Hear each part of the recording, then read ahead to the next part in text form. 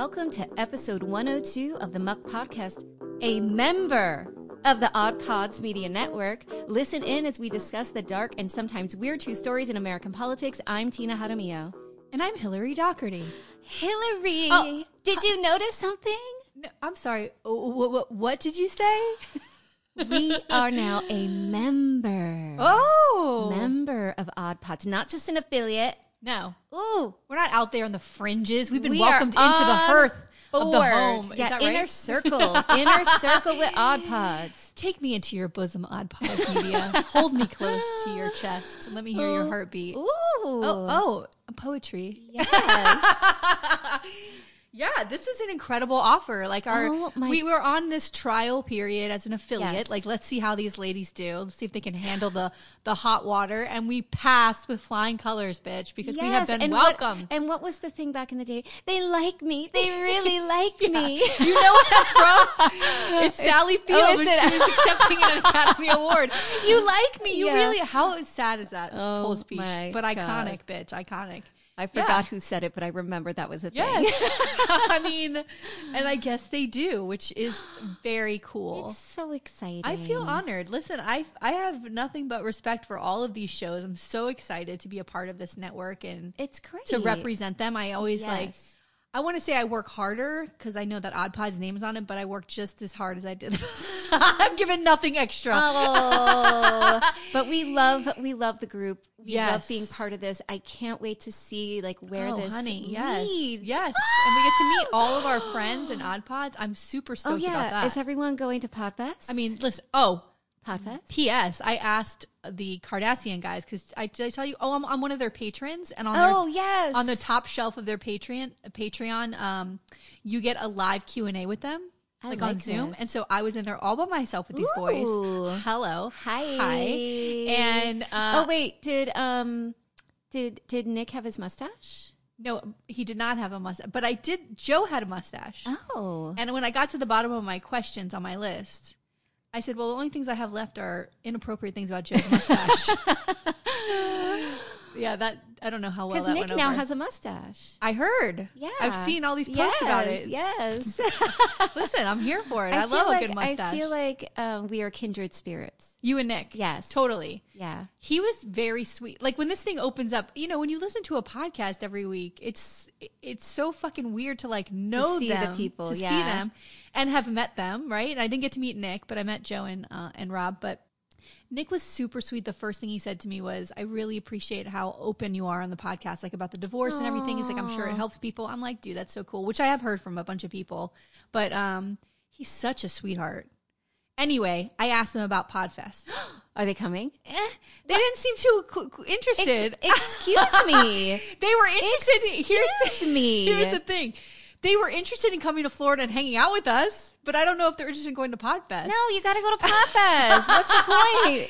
What's the point? We could party. I mean, they all seem to be very into Disney, going to a whole Disney, a theme park maybe. No, Tina's not into this. No. What about the Epcot drinking bit? Would you do that? Oh, maybe. I've never been. I've never done that. I've never even been to Epcot. I've been, but it's years ago. I think I've been to Disney World. I know I went on a field trip for 8th grade, when you drive in on the bus and you drive home. Yes. Maybe one other time. Oof. I did Universal though. I used to do Universal because, when I was late teens, early 20s because of the rides. Right. But Disney, I'm like, eh. Yeah. I mean, what's there? The teacups? Right. That's what I mean. I really feel like my family has moved into the Universal phase of our lives because they're here for the Marvel stuff and Harry Potter Simpsons and the Jurassic Park, the Simpsons ride, all that stuff. So it's they're not really. Well, I took them to Disney a couple months ago to Magic Kingdom. Disney was always just Disney. If you grew up here in the 80s, Disney World is Magic Kingdom. We never went. I still call that Disney. Oh, we went every summer. My parents never took me to Disney. Oh, my mom with those tinfoil peanut butter and jelly sandwiches. And we want a hot dog. She's like, yeah, here's your fucking melted peanut butter and jelly. That's what my husband and I do when we go anywhere with the kids. We're like, let's smuggle in the food. Yeah. Oh, guess what? I took my kids to the movies last night. We went to see West Side Story. So good, by the way. Although I have to talk about that movie for a second. That's that whole there's a situation in that movie. I don't fucking understand the story, but we bought box candy before we went in, and I usually have like a big purse, but I didn't. I had my little fanny pack, honey. Yeah, I don't think they care if you bring candy in. You know what? My kids had blankets, and my son like wrapped up his box candy and was like holding it as a baby, and I was like, "You're too suspicious." I had to show him how to hold it. He's like, "This is so much fun." Yeah, and I was like, "Oh my god!" But you're right. I don't think they don't care because I have students who work at the theater, and this is what they told me. They said, "Don't ever buy popcorn at the movie theater." Oh no, don't tell me that, please. Why? No, just because it sits there like it's old. Oh, I love movie popcorn. I know. Well, I don't know. But then I was like, I always sneak it, and they're like, yeah, it's everybody, like nobody cares. Yeah, I once went to the movies and had a bag, and they asked me to open it, and it was full of shit, and they're like, go ahead. The guy's like, who gives a fuck? I'm getting paid $10 an hour to fucking sit here. Like, forget it. I don't fucking care. Here's the thing about West Side Story. My daughter and I watched the original movie like over the summer. Yeah. I once met a girl named Maria. It's so fucking good. Do they do the same songs? Yeah, it's exactly like the first movie, but it's just updated, and it's very good. Except here's the fucking thing. If you don't know the story, is that Maria falls for this guy named Tony, and they're from like rival gangs. It's almost like a Romeo and Juliet kind of bullshit, right? Yes. Okay, so Maria's brother is the head of the Sharks. Yeah. And Tony used to be in the Jets. It's so once you're a Jet, you're a Jet from the first starting day. Oh my god. But Tony's not really in the gang anymore, right? But there's going to be a rumble between the Jets and the Sharks. And so the main guy in the Jets, who's Tony's best friend, his name's Riff, he gets killed by Bernardo, who is Maria's brother. And Tony's there, and he gets so fucking upset. He had tried to stop this whole rumble. It didn't get stopped. So then Tony grabs the knife, and he kills Bernardo, who is Maria's brother. Yeah, no. Okay. Then bad move, she finds out. She runs home. She's in an apartment. She's like, she's crying. He's at the window climbing. Tony's climbing in her window. And she was like, murderer, he killed my brother, right? Okay. And then he goes, I know, I just wanted to see you one more time before I'm going to turn myself into the cops. And she grabs him. Please don't leave me. Don't, you can't leave me alone, right? What? They end up fucking. Oh, I don't think this was in the original. Oh, it is. It is in the original. Because when I watched it with my daughter over the summer, where she was like, he just kills your fucking brother. Yeah. I was like, bitch, what is going on right now? God, and it happens in this story, too. Yeah. Like, she's so in love with a guy she met 12 hours before. Yeah, no, that he kills her brother, and she's sleeping with him. And she, like, is going to run away with him. Like, it is insane. I can't buy this bit of the story. No. And it's a classic, like, Broadway musical, and, like, I get all that, but it's like, yeah. No. It's this whole damsel in distress and, being swept away. But can you ever imagine falling that quickly, that in hard? 12 hours, no. I mean, what is this? No. It's bullshit. I agree. Update I don't like that story. Yes. Yeah. With the end of it, we walked out. My daughter said, I thought they would have updated that part. I was like, no. It's insane. It's insane. Yeah. It's a little, I don't even remember. It's been so long since I've seen that movie. Oh my God. I was probably a kid. The music is so good. The dance numbers, I forget about choreography. Oh my God. It's so fucking good. Oh my God. All right. Okay. We'll start. I'll save it if we have time at the end. Okay. Wait. I've got other things to talk about. Oh. Has Yolanda mentioned me at all or no? Oh, I haven't talked to Yolanda except for the fact that maybe we should all be going to see Bjork. What? Yes. All right. Well, maybe. I was just wondering if she's mentioned me at all, but I guess not. But when I see her next, I'm sure. Okay. Yeah. Okay. So we went to the Dolphin Democrats holiday party. Goodness. On Wednesday, which was so much fun. It was a lot of fun. We looked hot as fuck. I liked my outfit. You looked amazing. Cute. So cute. And we got to dance. Oh, Tina, it was so much fun. And we did something new as a board, was we agreed to hire some young people to like work the table. And they were awesome. Because we usually have to sit there for hours and hours and do it. And Alfredo was like, no, we should hire people. And I was against it. Yes. I was like, no. I said, how I'm going to have to end up sitting there. I'm going to have to train. I don't want to do this. These kids are sharp. These kids showed up. Yeah. They took the computer away from me, and the girl was like, I can just keep doing this. And I was like, oh, am I going too slow? So it was Ella and Fernanda and Jordan. And these three were so fucking cool. Let me tell you something else. They all like know people in politics or they worked in politics or they're in high school. They are more informed than any.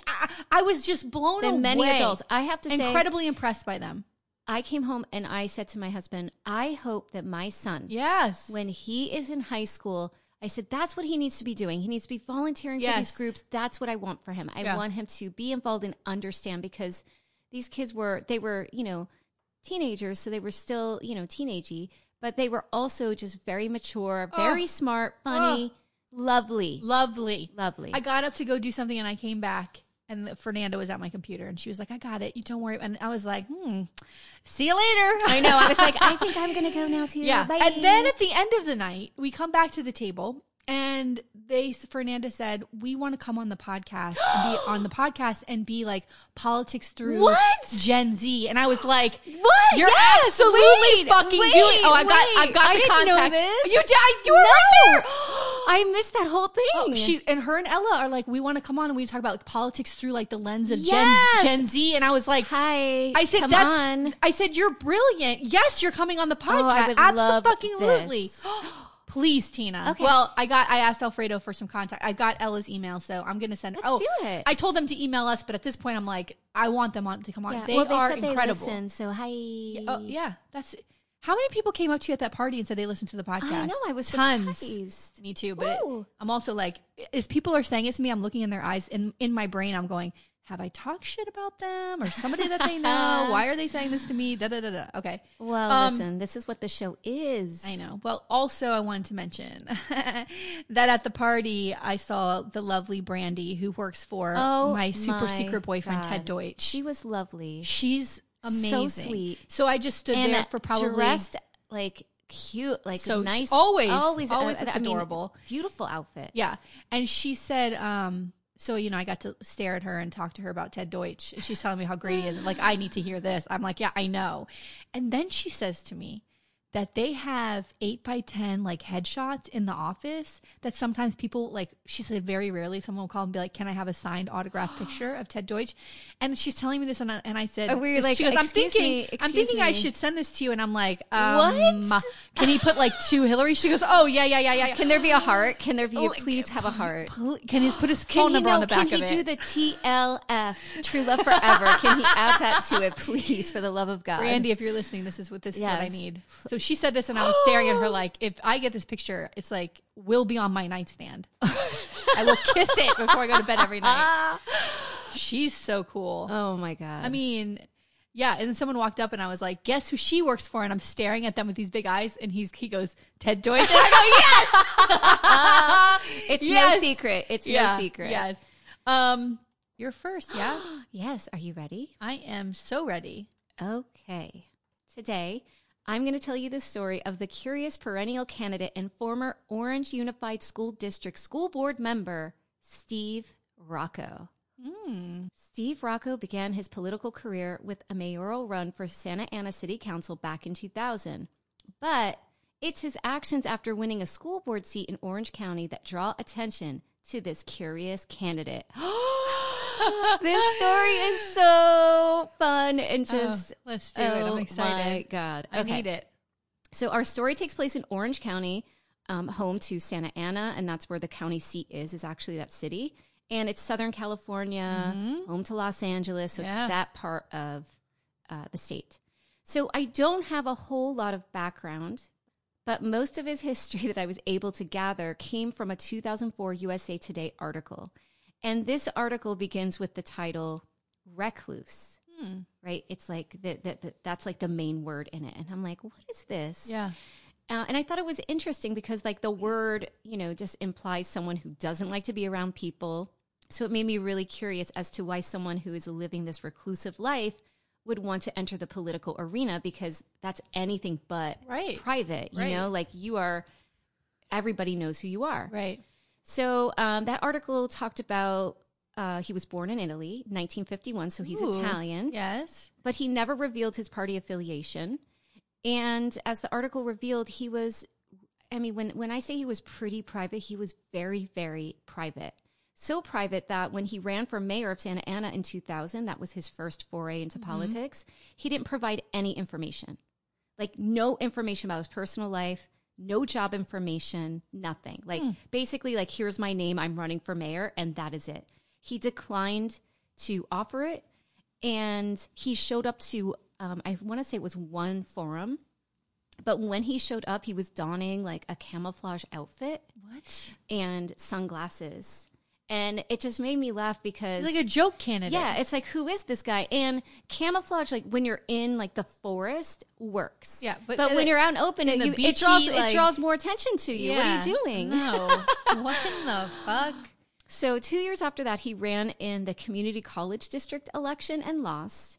And primarily for the same reason, like, no one knew who he was. It was just like this name on the ballot, and he never showed up to anything. So it's like, who is this? I hate that so much. But then in 2004, he runs for school board. And that USA Today article makes it clear that even in this election, no one really knew him. In fact, the article says that while he was running, he ignored mail that came to him from the teachers union, from the district, from the PTA. He was invited by the PTA to a forum, but the letter of request was returned unopened. However, here's the thing. He did write a little bit about his personal background, and he just put educator and writer, right? So it's his name, educator and writer. But there was no proof of that. Like, he just said, like, that's what he was. This is a very odd story. It's so what odd. is going to happen? I cannot figure out where we're going. So naturally, folks in political circles start to wonder, like, who is it? Like, you know how it is. Like, we do this stuff, and, like, we go to a forum, like, you know, there's questionnaires. There's all these things to, like, get to know the candidate. Yeah. Nothing. Like, crickets. Like, who is this dude? So weird. It's almost as if he doesn't want to win, though. Yeah, well... So the president of the teachers union then was Paul Pruss, and he had this to say about Rocco, quote, "Absolutely nobody, but nobody has seen this guy. The whole thing is just he's bizarre." in camouflage, Tina. I know, he's hidden. He's hidden. No one sees him. And he ends up winning the election. Wait, how? He ends up winning despite no one knowing anything about this guy or ever seeing him. He got 54%. Holy shit, dude. He got 54% of the vote. And some people think that it's because it said educator and writer, and he was up against a guy who was like a park ranger.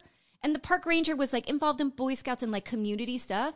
But they think like, you know, that could, because they couldn't understand, God. like, no one, and there were all these articles, then it was like, recluse wins, mystery candidate wins, and because no one knew who he was. Wow. So I want to get into a little bit of his quirkiness. Okay. All right. So he wins this seat, right? And naturally, the folks in the media want to at least speak to the winner of this election, get some comment. They want to get a remark. They show up at his house, and he doesn't answer the door. It's like, good. He doesn't accept any invitations to be interviewed. So everyone's like, what is he even going to, like, get sworn in? So the OC Weekly reported that, you know, everyone's worried, like, there's a swearing in ceremony, like, the guy's not going to show up. What do we do? But supposedly he called a radio station and said that he would be there to be sworn in. And like sort of like this big show, like, I'm going to be there, like, very weird. Okay. Like just answer your door. I don't know. All right. So his time on the school board. Los Angeles Times' Tony Barboza reported that Rocco did not communicate with his colleagues and would show up to the school board meetings in dark sunglasses at night. And he had this sort of signature outfit. It was a beanie, dark sunglasses, and like the camouflage. All right. What is like sitting on the school board going on? Is this a joke? It's like a massive joke. So one time, one of his neighbors, Jesse Ocheo, speaking to Shao of OC Weekly, said that Rocco tried to hide a shopping cart in his bushes once and told him that he hated Mexicans because they were illegal. And Ocheo was a citizen, and he said that the last time he saw Rocco, because like no one ever really sees him, he said that Rocco, quote, gave me the finger and said, "Merry Christmas." Yes! Wait a minute. Because people are like trying to get info on Rocco. They're talking to the neighbors. I don't know if I'm not supposed to like this guy or I'm supposed to fall in love with him. Is he single? I mean, what the fuck? Okay. Merry Christmas and the finger? So, woo! Supposedly. Talk dirty to me, sir. Supposedly, Rocco believed in a lot of conspiracy theories as well. And one of them, his big one, was about this group that he called the Partnership. Oh, no. And instead of doing school board business, he spent most of his time accusing school board members of being part of the partnership who were trying to have him assassinated. This is what's happening. What the hell? How the fuck did this guy get elected? This is the thing. We need to educate voters. Is this a story that clearly no one knows what's happening? This is insane. So a show of OC Weekly reported that he even once put his hand in one school member's face and jabbed another with his finger while yelling at them about the partnership. Good grief. Yeah, out of control. So this reporter show, I hope I'm pronouncing it right, but it's SCHOU, offers up some info on the partnership and Rocco's theories. So apparently, Rocco believes that there is this corporate conspiracy group running Orange County and running politics in Orange County. And the corporations in this conspiracy are Kodak, like the old camera company. Do they even exist anymore? Yes. Okay. Smokecraft Sausage. That's hot. I can't. Camera Sausage. And Albertsons. The grocery store? Yes. So God, I wonder what that can. There's got to be some I'm going to sort tell you of the like connection. Okay. Here it is. Okay. Show reported that back in 1980, Rocco got arrested for shoplifting a roll of Kodak film. Oh my God. I can't. Yeah, because this is like all at an Albertsons. Did he steal it at Albertsons? He did? It's like a Smokecraft Sausage at Albertsons. Yeah, he's got some weird. That's when he became aware of the conspiracy. Yeah. Okay. When he tried to steal these things. Yes. From the Albertsons. Yes. Okay, yeah. So in 2005. Everybody's out to get you. It's not you. Yes. It's not these you. particular people are out to get you. Yes. Okay, So got it. in 2005, while a member of the school board, Rocco accused Albertsons Supermarket of trying to murder him 20 years prior. And this occurred at a press conference. Wow. And I mean, he's an elected official. So the major incident. Now, the major incident happened after his term as school board. Like they tried to even get him out. Like it didn't happen, but after he's a school board member, but he's still running for a lot of other political offices. So he's still in the political arena. Wait, so he gets voted. He leaves. No, like his term board. is and then this happens in 2008. Okay. He's still, like I said, running for those different offices, and here we go. Our my boy God. Rocco. Oh my God! He gets embroiled in what I'm going to call a condiment conspiracy. He supposedly stole a 14-ounce bottle of ketchup from Chapman University in 2008. What is with him in the stealing? In 2009, he ends up facing a petty theft trial over this ketchup. So the ketchup, according to reports, was worth about $1.20. What is his $1.20. And the trial was supposed to last about 4 days, but it was going to cost the city thousands of dollars for this $1.20 bottle. Oh my God. And Barboza reported that the prosecutor wanted to strike this deal because it wasn't so much about the ketchup, it was more about his behavior. And they wanted him to say he would no longer go to the Chapman campus. So that's what they want, because he was just kind of causing issues. Yeah. But he refused. So, in fact, Barboza writes that Rocco wrote up his own subpoenas for this trial, 50 of them. What? For witnesses to testify on his behalf. Over the ketchup bottle? Over the ketchup bottle. It included the sheriff, the registrar of voters, journalists, and even a representative from the Heinz Corporation. Oh, my God. Rocco! What is his deal? So, Show of OC Weekly reported that one witness who no one really knew was this guy, Evan Harris, and he proclaimed Rocco's innocence with the ketchup theft. He wrote in a sworn statement, quote, "I have never seen Mr. Rocco use condiments, sugar, salt, pepper, ketchup, etc." He states, "I've never seen Mr. Rocco steal anything. Mr. Rocco was unlawfully convicted of shoplifting in 1981, referring back to the other one. Murders, drug running, public corruption, kidnapping occurred. It's been a long, long cover up." This is his witness. What? But no one knows who this guy is. Did he pay this guy to do it? Who knows? My God. He's Another weirdo. A little wackadoo. And I feel bad because I don't want to, clearly there's a mental health issue here, and I don't Tina, please. want to make light of that or anything. But he's, he was serving, he's running for these public offices. So that can impact people, outside of his own realm. Yes. Okay. So he ends up getting charged with petty theft of a ketchup bottle. And he, at the time, he could have faced up to 6 months in prison, but they were going for probation and that ban from Chapman University. Right. And the sentencing. So Orange County reporters Frank Mikadit reported that Rocco got probation and a fine. I couldn't find how much the fine was. I couldn't find out if he was eventually banned from the university or if he just got probation. And the aftermath. Rocco just couldn't let this go. Ugh. Right? So instead, he's his own worst enemy. He appeals the verdict. Oh, my God. And he ends up getting himself a new trial. So apparently he had requested in the original trial to represent himself, and he wasn't granted that. So in 2011, he got to do so. And the judge who allowed the retrial, Jackie Brown, Rocco hits her with a motion to disqualify her as judge because he believed she would be biased. And then Mikadit reported that, as in the first trial, Rocco had summoned witnesses. This time it was a retired investigator, one of Rocco's former attorneys, and a handful of public servants, like people from juvenile court, the clerk's office, the deputy DA. Good Lord. So, and his former attorney, this guy named Fred Smoller, and the president of Chapman University, basically, Rocco accused the two of them as conspiring to murder him. Oh, my gosh. And then in 2008, he ran for the Santa Ana Council, but lost. And then in 2012, he ran again and lost. So some points of interest, and these were so much fun. All right, so like we talked about, he's elusive. People knew so little about him that the OC Register reported in 2004 that some people started claiming that Rocco was bigger than anyone could imagine. What? That he really was, in fact, someone famous and presumed dead and hiding out as Steve Rocco. And that person, Andy Kaufman. That's what they started to say. Shut the fuck up. It's so California, dude, isn't that's it? so funny. That would be But hilarious. get this. Yeah. Rocco had a website, and it was called AndyKaufmanLives.com. And he claimed that he believed that Andy Kaufman faked his own death.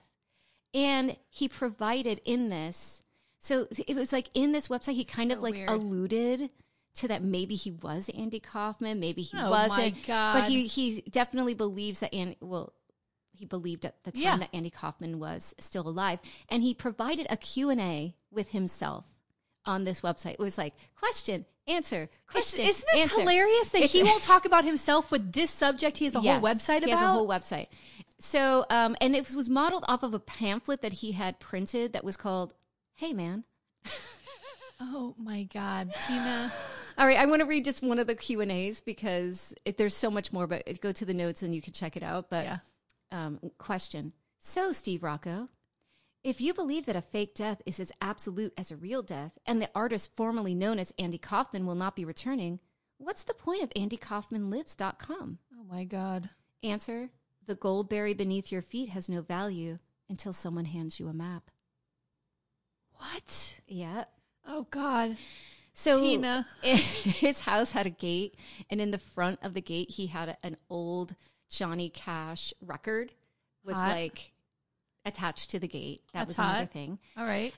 Here's another thing. OC Weekly reported that his neighbors claimed to see him occasionally while he was out riding his bike or selling records at the local swap shop. Oh my But God. the thing is, the records were labeled with property of local public library. And supposedly... Wait, what? He stole it from the library? He was arrested for stealing those records. He steals everything! And he blamed the partnership.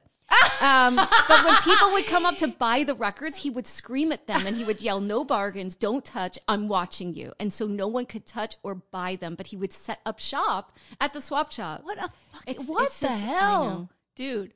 He also published, he had a self-published book called ROCCO, Behind the Orange Curtain.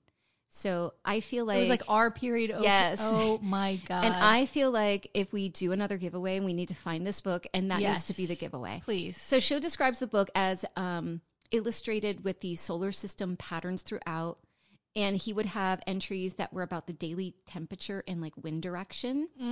And the book kind of outlines his theories about the partnership. And basically he was claiming that then Albertson CEO's son was, quote, the largest drug dealer in the West, and other like wild tales in this book. Dang.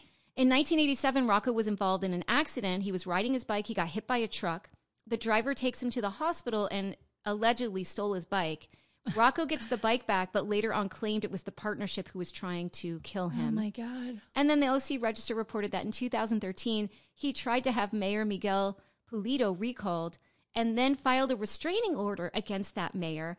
And he basically believed that the mayor was out to get him, and he told the police that supposedly the mayor told the police to beat him up because I guess he got in an altercation with the police.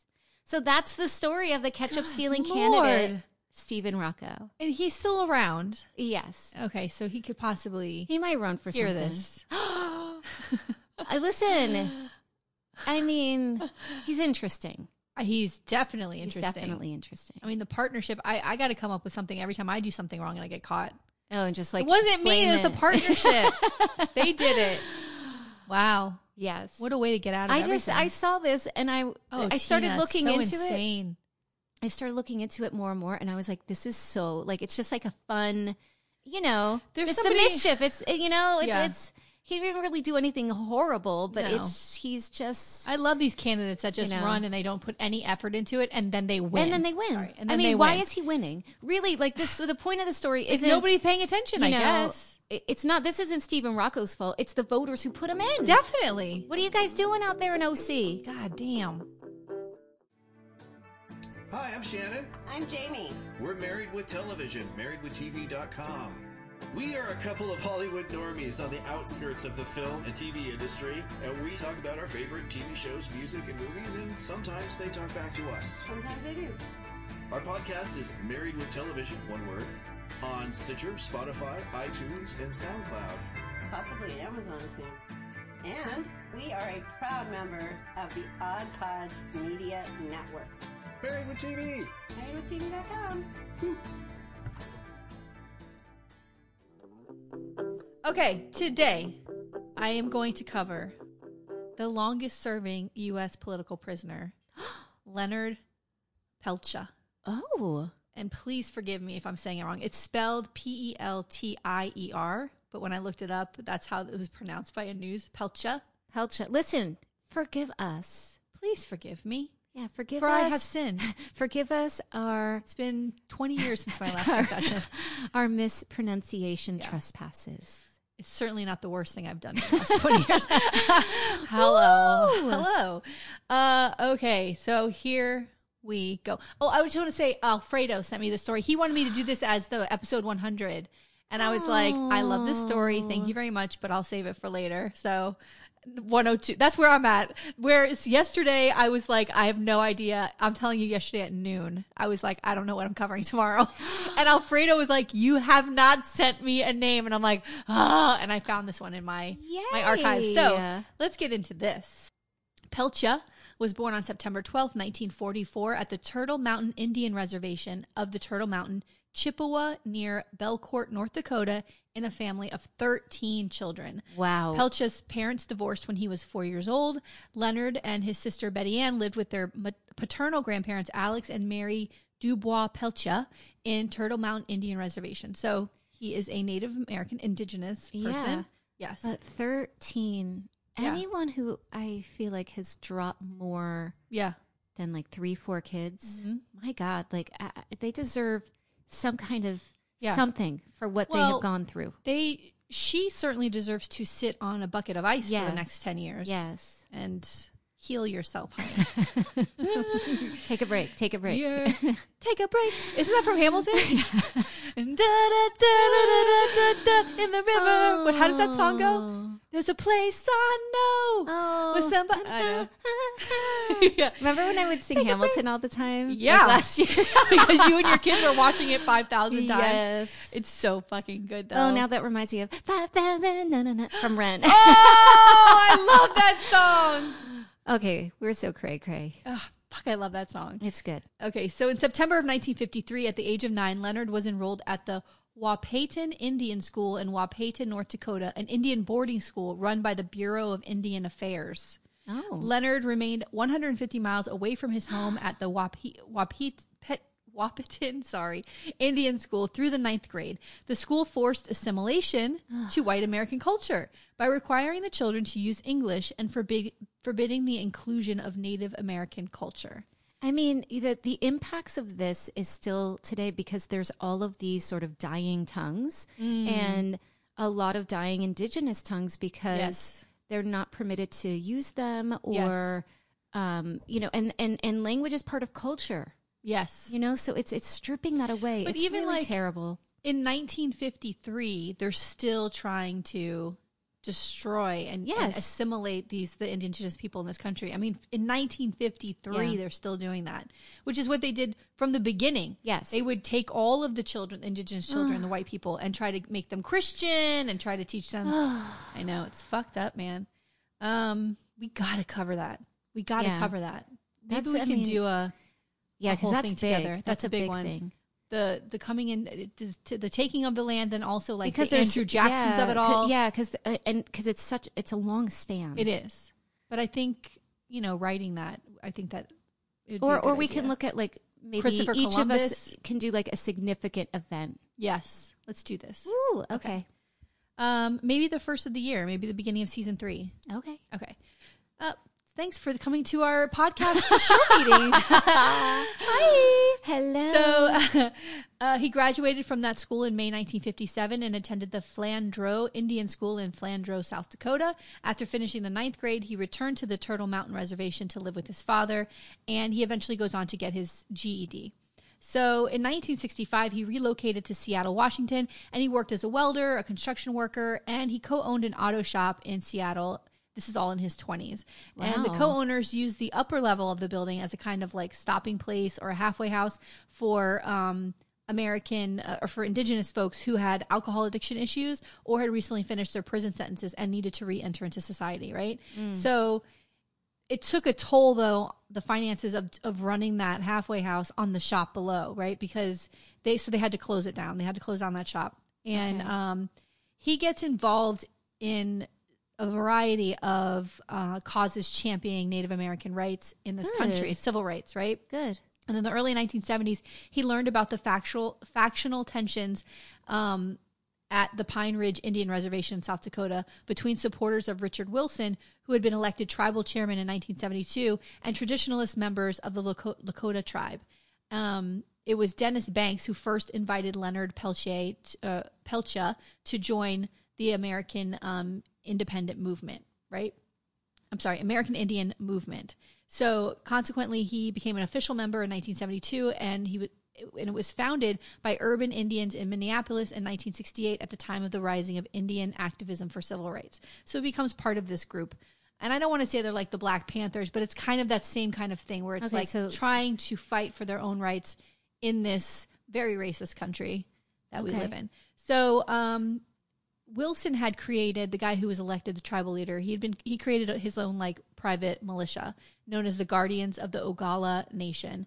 And their members were reputed to have attacked political opponents of him. Okay. So protests over a failed impeachment hearing of Wilson contributed to the American Indian movement, Indian movement, and the Lakota armed takeover of Wounded Knee at the reservation in February 1973. Federal forces reacted, conducting a 71-day siege, which became known as the Wounded Knee Incident. Yeah. They demanded the resignation of Wilson. And Peltier, however, spent most of the occupation in Milwaukee, Wisconsin jail. He was charged with attempted murder related to a different protest. So he starts getting in a lot of trouble. Okay. All right. And he had secured bail at the end of April, and he took part in another protest outside the federal building in Milwaukee and was on his way to Wounded Knee with the group to deliver supplies when the incident ended. So he wasn't there when this thing happened. And he travels there, and he continues to fight against this violence against political opponents, right? The people who are trying to keep the traditionalist values happening on the reservation, and all these other political people who are rising up. So there are factions within yes. the Native American groups, and yes. there are the traditionalists. There's people who want to be, I guess, move in a different direction. Yes. And so that's the tension that's sort of building. Yes. Okay. So, and there's a warrant out for his arrest and he's considered a fugitive because he was charged with this one murder, which ends up going away. But he goes to the reservation. So he leaves this area where he was supposed to be hanging around because he had this charge on him, right? And he leaves. Okay. So they end up catching him, and he was charged with unlawful flight to avoid prosecution for the attempted murder of an off-duty police officer, which was outside that federal building. But he was ended up being acquitted of this charge in February 1978. Good. So let's get to the main incident.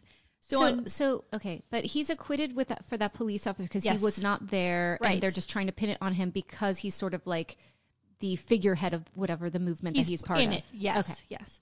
And tensions are building, like we said. So here comes this main incident of something that happens. Okay. On June 26, 1975, Special Agents Jack R. Collar and Ronald A. Williams of the FBI were on the Pine Ridge Indian Reservation searching for a young man named Jimmy Eagle, who was wanted for questioning in connection with the recent assault and robbery of 2 local ranch hands. Okay. So Eagle had been involved in a physical altercation with a friend during which he had stolen a pair of leather cowboy boots. This is the crime that this kid committed. He stole boots, right? Yeah. Allegedly. And so the FBI now comes looking This for is him. ridiculous. And I think might also have to do with the fact that it's on an Indian reservation. So that has to be federal. Local police can't come in. Yeah, maybe it has to be on a federal level. I think that's what the deal is. That's one thing I was thinking about where you're talking about this is the laws and how you would handle that. Yeah. They probably have their own security, their own police force, right? I know they do with Seminoles here. So I don't know, but the FBI, I think. So maybe it's just federal level law enforcement. I think that's why. Okay. So at approximately 11:50 a.m., Williams and Collar, these 2 FBI agents, drive 2 separate unmarked cars. These were spotted, reported, and followed a red pickup truck that matched the description of this Eagle's truck, right? For a pair of boots. Give me a break. So soon after his initial report, Williams radioed to a local dispatch that he and Collar had come under fire from the occupants of the vehicle. Oh. So these people in the truck start shooting at them. What? And then he radioed that they were going to be killed if reinforcements don't arrive. Like, somebody get the fuck out here, right? He next radioed that they had both been shot. And FBI Special Agent Gary Adams was the first to respond to Williams' call for assistance, and he had also come under gunfire. So he was unable to reach Collar and Williams in time, and both agents died within the first 10 minutes of gunfire. Oh, no. Yeah. But why are they... I know. For boots. Oh, please. So at about 4:25 p.m., authorities recovered the bodies of Williams and Collar from their vehicles, and the FBI reported that Williams had received a defensive wound to his right hand as he had attempted to shield his face from a bullet that passed through his hand and into his head, killing him instantly. Wow. Williams received 2 gunshot injuries to his body and his foot prior to the contact shot that killed him, and Collar, incapacitated from earlier bullet wounds, had been shot twice in the head. Oh, no. In total, 125 bullets were found in the agents' vehicles, many from a .223 Remington rifle. The shooters took apart Williams' car and stole 4 guns belonging to the agents. That to me is like, why would you even? If the point is to get them off your trail, like shoot at the car a couple times. They just purposely killed these guys. Yeah, for over a pair of boots, and then went into the car and stole guns. Like walked around the car. Come on, but why bro. even? Like, I mean, I don't know. Like, why wouldn't you just get the fuck out of there? Yeah. Okay. I mean, but why even shoot over a pair of boots? I know. What I mean? No. It's. And I get it. Like, I don't know. I don't know right? what the punishment would be. I don't understand that part of it, and I'm sure that there would be fear about there's a definite lack, and there's a lack of trust. Yes, so I would get that, but okay, it's extreme. It's extreme on both ends. It's it's extreme on the part of the federal agency to be chasing someone down for a pair of boots because it's going to cost a lot more money. Yes, than what the boots are even worth. Yeah, unless there is some other issue. And then extreme on the other end to shoot someone down because they're coming after you for a pair of boots. Yeah. I mean, they probably never expected it. Yeah. You know? At least 3 men were arrested in connection with the shooting. Peltier, our friend Leonard Peltier, Robert Robidoux, I'm going to say, and Daryl Dino Butler. Oh, and they were all... None of them are the Boots kid. No. No. Oh, so then these guys may have been up to something and thinking they're being chased down for something else. Well, let's get to this. Okay. So all of them are members of that American Indian movement and were present at the Jumping Bull compound at the time of the shooting. So they were all on the reservation when the shootings happened, and that's kind of what it looks like why they're arrested, right? So Leonard Peltier provided numerous alibis to several people about his activities on the morning of the attacks. Like, he's like, I wasn't there. In an interview with the author Peter Matheson, in his book In the Spirit of Crazy Horse in 1983, Peltier described working on a car in Ogallala, claiming to have driven back to the Jumping Bull compound about an hour before the shooting started. And in an interview with Lee Hill, he described being awakened in the tent city at the ranch by the sound of gunshots. So he's saying, I'm not there. Yeah. I wasn't there. So they just recognize the name and think that like he's arrested. Involved, yeah. Right. And he's shooting at agents. He's in this movement. And he had this prior charge of shooting at an officer. Right. And so they're already tainted against him. Absolutely. So on September 5th, 1975, Agent Caller's 308 or 38 rifle. I'm sorry, I don't know guns. 38 rifle and handgun and Agent Williams' handgun were recovered from an automobile in the vicinity of Butler's arrest location. The FBI forwarded a description of a recreational vehicle and the Plymouth station wagon recently purchased by Peltier to law enforcement during the hunt for the suspects. So why was that even brought up? Yeah. Why was his name? Why were his vehicles pulled into this? You know, that doesn't make any sense. And so the RV was stopped by an Oregon state trooper, but the driver, later discovered to be Peltier, fled on foot following a small shootout. Oh, so now he's on the run, right? Well, I mean, they're after him for killing federal agents, so he knows, like, this is do or die. I'm either going to get arrested for this or I have to get away. Right, so he tries to run. So both his thumbprint and Agent Caller's handgun were discovered under his front seat, which does not look good for him. Okay. On September 10th, why does he have that gun? Right. On September 10th, 1975, the AIM, American Indian Movement members Robert Robideau, Norman Charles, and Michael Anderson were injured in the explosion of a station wagon on the Kansas Turnpike close to Wichita. What? And in that car, they also found Agent Caller's rifle and an AR-15 rifle, which they said was the gun that an AR-15 was used in the shooting. Oh, so these were that's found why there's in all this those burned bullets. vehicle. Yeah. So they were found in the burned vehicle. So we go to the trial. So on September... Well, who blew up the car? I have no idea. It's a good question. I know. But they were on the run too. So on December 22nd, 1975, Peltier was named to the FBI top 10 most wanted fugitives list because he ran, remember? Yeah. And on February 6, 1976, he was arrested at Robert Smallboy's camp along the Brazeau River south of Hinton, Alberta in Canada. In December 1976, he was extradited from Canada based on documents submitted by the FBI. Warren Almond, Canadian Solicitor General at the time, who was the Solicitor General at the time, later stated that these documents contained false information. Oh, they don't think he should have ever been extradited out of Canada. Yeah. So one of the documents was an affidavit signed by Myrtle Poorbear, a Native American woman local to the area near the Pine Ridge Reservation. And while Poorbear stated that she was Peltier's girlfriend during this time and watched the killings, Peltier and others at the scene said that Poorbear did not know Peltier and was not present during the murders. So Poorbear... Is she coerced into this? Well, so later she admits to lying to the FBI, but said that the agents interviewing her had coerced her into making these claims above. Right? So when Poorbear tried to testify against the FBI, the judge barred her testimony because of mental incompetence. Well, but they're still going to keep the original one? Come which on. Is so fucked. Well, then that doesn't make any sense. That's right. So he fought this extradition, no. but he was extradited to the United States. In the meantime, Robideau and Butler, the other two that were arrested for the murder, they were acquitted on the grounds of self-defense by a federal judge, a federal jury in Cedar Rapids, Iowa. So these two are held because they had been arrested and he was on the run. Yes. Our friend Peltier. So these he two go on trial together, Oh, right? They go on trial no. together and they get, right? So he's got to now come back and get on trial alone, right? And But can the attorney say the other two involved got acquitted? And right, but this trial looks a lot different than the other trial. So we're going to talk about what they did differently in this trial. No. So his trial was held in Fargo, North Dakota, which that's one of the best movies ever. Fargo. Yeah. where a jury convicted Peltier of the murders of Collar and Williams. So he gets tried and he gets found guilty alone. Yeah. Okay. So unlike the testimony in the trial for Butler and Robideau, the jury was informed that the 2 FBI agents were killed by close-range gunshots to the head when they were already defenseless due to previous gunshot wounds. So that doesn't look good for him. No. Then it says, consequently, Peltier could not submit a self-defense testimony that may have resulted in acquittal, right? Like, it doesn't look like self-defense if he's walking right up to this car, so he can't use that. The jury was also shown an autopsy and crime scene photographs of the 2 agents, which had not been shown to the jury in Cedar Rapids in the first trial with the first 2 guys. Yeah, so the prosecutors are like, what did we do wrong in that trial? Yeah, let's do it now. We're going to do it all here. Yeah. So in April 1977, Peltier was convicted and sentenced to 2 consecutive life sentences. Wow. So numerous doubts have been raised over Peltier's guilt and the fairness of his trial based on allegations and inconsistencies regarding the FBI and prosecution's handling of this case.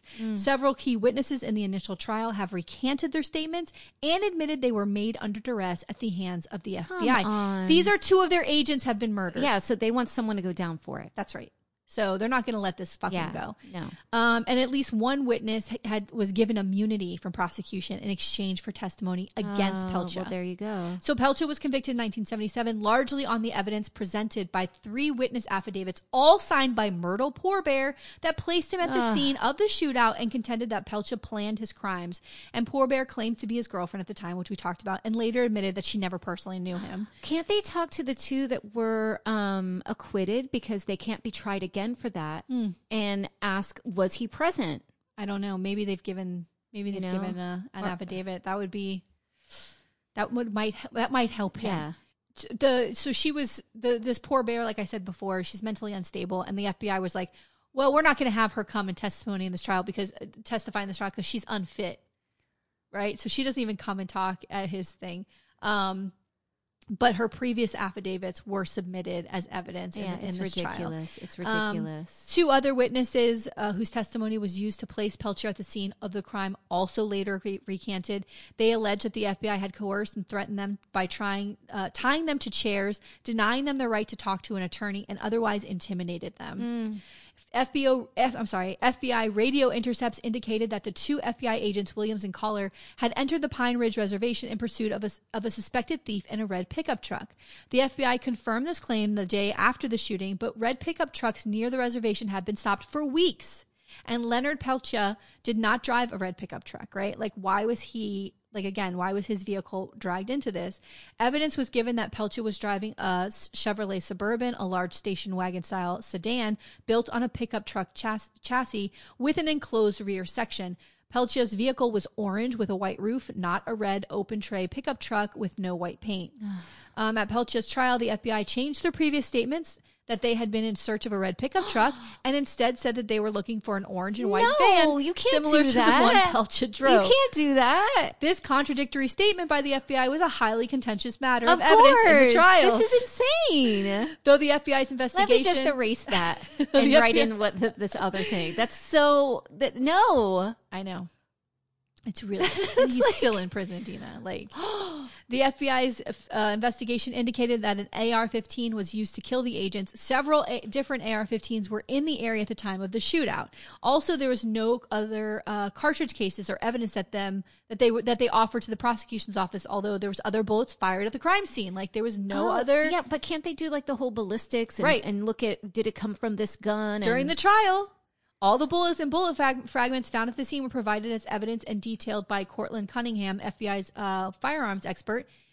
So years later, a request under the Freedom of Information Act prompted another examination of the FBI ballistics report used to convict Peltier, and an impartial expert evaluated the firing pin linked to the gun that shot Williams and Collar and concluded that the cartridge case from the scene of the crime did not come from the rifle tied to Peltier. Come on. At the time, the ballistics expert said yes, and later on, when they looked at it, they're like, no, that's not the same. That's nice. So this was a key facet of the prosecution's case against, evidence against Peltier. Oh, God. And he's been sitting in jail, and he's still there. Yes. Oh. So this is kind of this is kind of, I mean, it's kind of funny, but not funny. But anyway, he begins to serve these sentences in 1977. And on July 20th, 1979, he and 2 other inmates escaped from Federal Correctional Institution in Lompoc. One inmate was shot dead by a guard outside the prison. Oh, no. And the other was captured 90 minutes later, approximately like a mile away. Peltier remained at large until he was captured by a search party 3 days later near Santa Maria, California, after a farmer alerted authorities that Peltier had consumed some of his crops for food. Oh, come on. Let the guy go. He's hungry, goddammit. Yes. So he gets put back in prison, and he gets like, I think 2 years added to his sentence. Yeah, or I mean, something it's like a consecutive life. I mean, It doesn't matter. Yeah. So there's been a lot of support for him to get clemency. What about the Innocence Project? Well, there's lots of groups that have tried to bring attention to this and talk about it. And so Peltier's conviction sparked great controversy and has drawn criticism from a number of prominent figures across a wide range of disciplines. In 1999, Peltier asserted on CNN that he did not commit the murders and that he had no knowledge who shot the FBI agents, nor knowledge implicating others in the crime. And he had described himself as a political prisoner, right? Numerous public and legal appeals have been filed on his behalf. However, due to the consistent objection of the FBI, none of the resulting rulings have been made in his favor. His appeals for clemency received support from world-famous civil rights advocates, including Nelson Mandela, Archbishop Desmond Tutu, and Reverend Jesse Jackson, Tenzin Gyatso, who is the 14th Dalai Lama, the Nobel Peace Prize laureate and activist Rigoberta Menchú, and Mother Teresa. International government entities such as the Office of the United Nations High Commissioner on Human Rights, the United Nations Working Group on Indigenous Populations, the European Parliament, the Belgian Parliament, and the Italian Parliament have all passed resolutions in Peltier's favor of Peltier's clemency. Well, what's going on then? Let's do this. Moreover, several human rights groups, including the International Federation of Human Rights and Amnesty International, have launched campaigns advocating for Peltier's clemency. In the United States, the Kennedy Memorial Center for Human Rights, the Committee of Concerned Scientists, Inc., the National Lawyers Guild, and the American Association of Jurists are all active supporters of clemency for Peltier. Wow. Lawyers. I mean, he's been in jail now. When he was born in the 50s. Yeah. He's been in jail longer than he was ever out of jail. Right. This is terrible. Yeah. Terrible. And the police officer that arrested Peltier in Canada, quote, he said, quote, he was quote, extradited illegally, and he didn't get a fair trial in the United States, end quote. Wow. So he's been denied clemency and being pardoned. Every president from Bill Clinton to Donald Trump has denied a pardon or clemency to Leonard Peltier. Donald Trump, he pardoned everybody under the sun. You can't pardon this guy? Bill Clinton said no. George W. Bush said no. All right, Barack Obama said no. Donald Biden, Trump it's your said no. turn. Now we're here on the 5th president because they don't want to go. They don't want to go against the FBI. That's exactly what it is. That's what I wrote. My next thing was I think it has lots to do with more that FBI agents were murdered than this guy's innocence. Yeah. Right? Because what are you saying then? Yeah. So you don't care about the FBI and then you're the president. But we see police make mistakes all the time. Yes. And so you're going to say FBI agents can't make a mistake? I know that everything was high. So long ago. We're flying high, and our friends were just murdered on this reservation. This is awful, but that means an innocent man stays in jail for the rest of his life? Come on. It's not right. It's not fucking right. How about go find the people who actually did it? How about that? So, just a little last side note is that he has run for president of the United States from prison. I didn't know that. Which I thought you would like because of your friend. What's his name? Debs. Yes. Okay.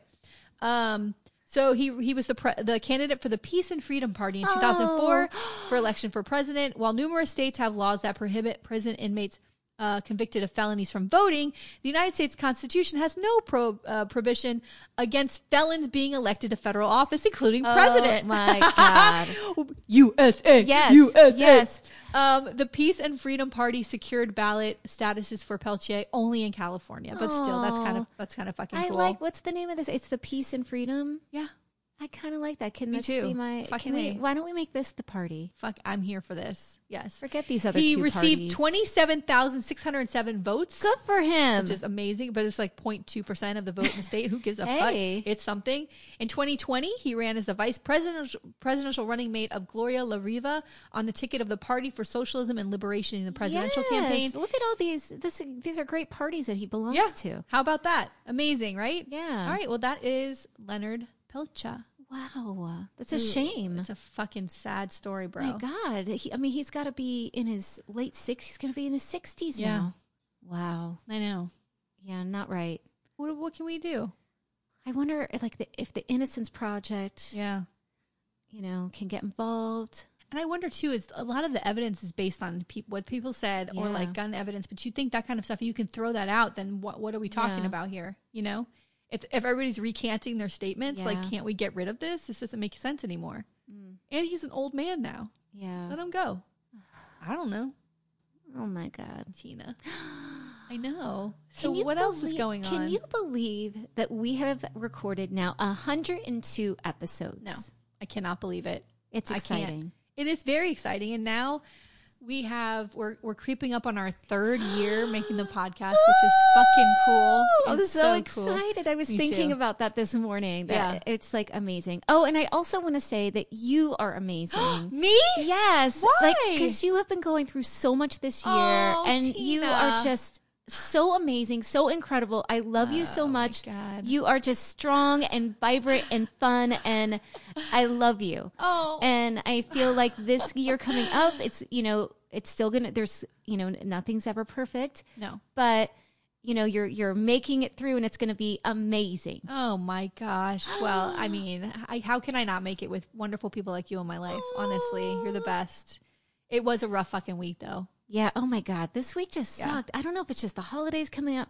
I talked to my brother the other day, and he's like, why don't we just cancel Christmas? Like, what are we doing? And I'm like, you know what? Like, we should. That's what I did with Thanksgiving. I canceled Thanksgiving and was like, bye. It's just, it's a lot of stress wrapped up in everything.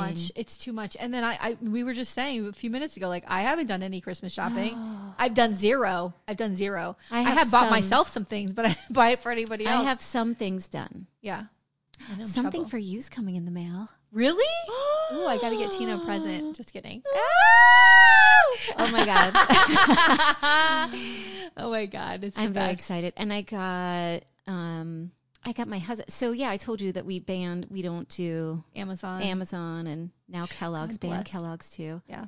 And all the and then it's like so many products are under Kellogg's. I'm like, dang, my veggie burgers that I like, I can't do them no more. Dang it. But you're so good. You're very good at this. Oh my God. But so it's really hard to shop when I used to like, I'll just go on Amazon real quick. And I'll get it. And so, because last year, because of the pandemic, I did everything on Amazon and boom, it all came. It was easy. And now I'm like, oh my God, I got to if I got to order now because it's not going to come on time, or I got to go here. And I'm like, the worst. I know. So, well. This is going to be the last Christmas. Like, we're all in the house together, which is weird. Like, we went to get the Christmas tree, and all in my head, I was thinking, this is the last time we're going to get a Christmas tree together. This is which I think is what my kids are thinking. You know what I mean? Because my son was super into decorating, and he got it was a little too much where I was like, my back was hurting because I fucking fucked my back up picking up all this equipment last week. I don't know what I did to my back, but I pulled it up. Like, I didn't use my legs. You're supposed to use your legs. Anyway. He was so fucking excited to set everything up. Yay. And I know, it was really cute. Oh, I'm like, they're going to get double the presents this year. Fuck it. We're going to go all out. Go all out. Make it amazing. Yeah. Oh God. I know. Well, I appreciate your support. I mean, I try to be positive, but I'm really I'm scared and terrified and sad. Like, it's all really sad, but it ended last week in a really good way that I feel like we're moving forward in a positive way. Like, I think we're finally at a place where it's like, oh shit, we're going to be okay. You're going to be okay. It'll be amicable. Yeah. And, there's still stability. Yes. So I think, and the kids, your kids are amazing. They're pretty great kids. I mean, I can't complain. They're both still doing well in school. Like, I got to tell you, that's the rough part for me. It's like, how are they going to handle this? But we'll see. Let's check back in 6 months. We'll see how it goes. Okay. Oh my God. All right. This is going to be a great week. I got roller skating this week. I have therapy this week, and I have karaoke. What, bitch? My God. I will see you at karaoke on Friday. Bye. Bye. If you want to see any photos or take a deeper dive into our stories, please follow the episode notes on our website, themuckpodcast.fireside.fm, and be sure to follow us on Instagram and Facebook at The Muck Podcast. To support the Muck Podcast, please visit our Patreon page. We have 3 levels of support and different goodies for each level: Muckraker, Policy Wonk, or Bleeding Heart. We can't do it without you.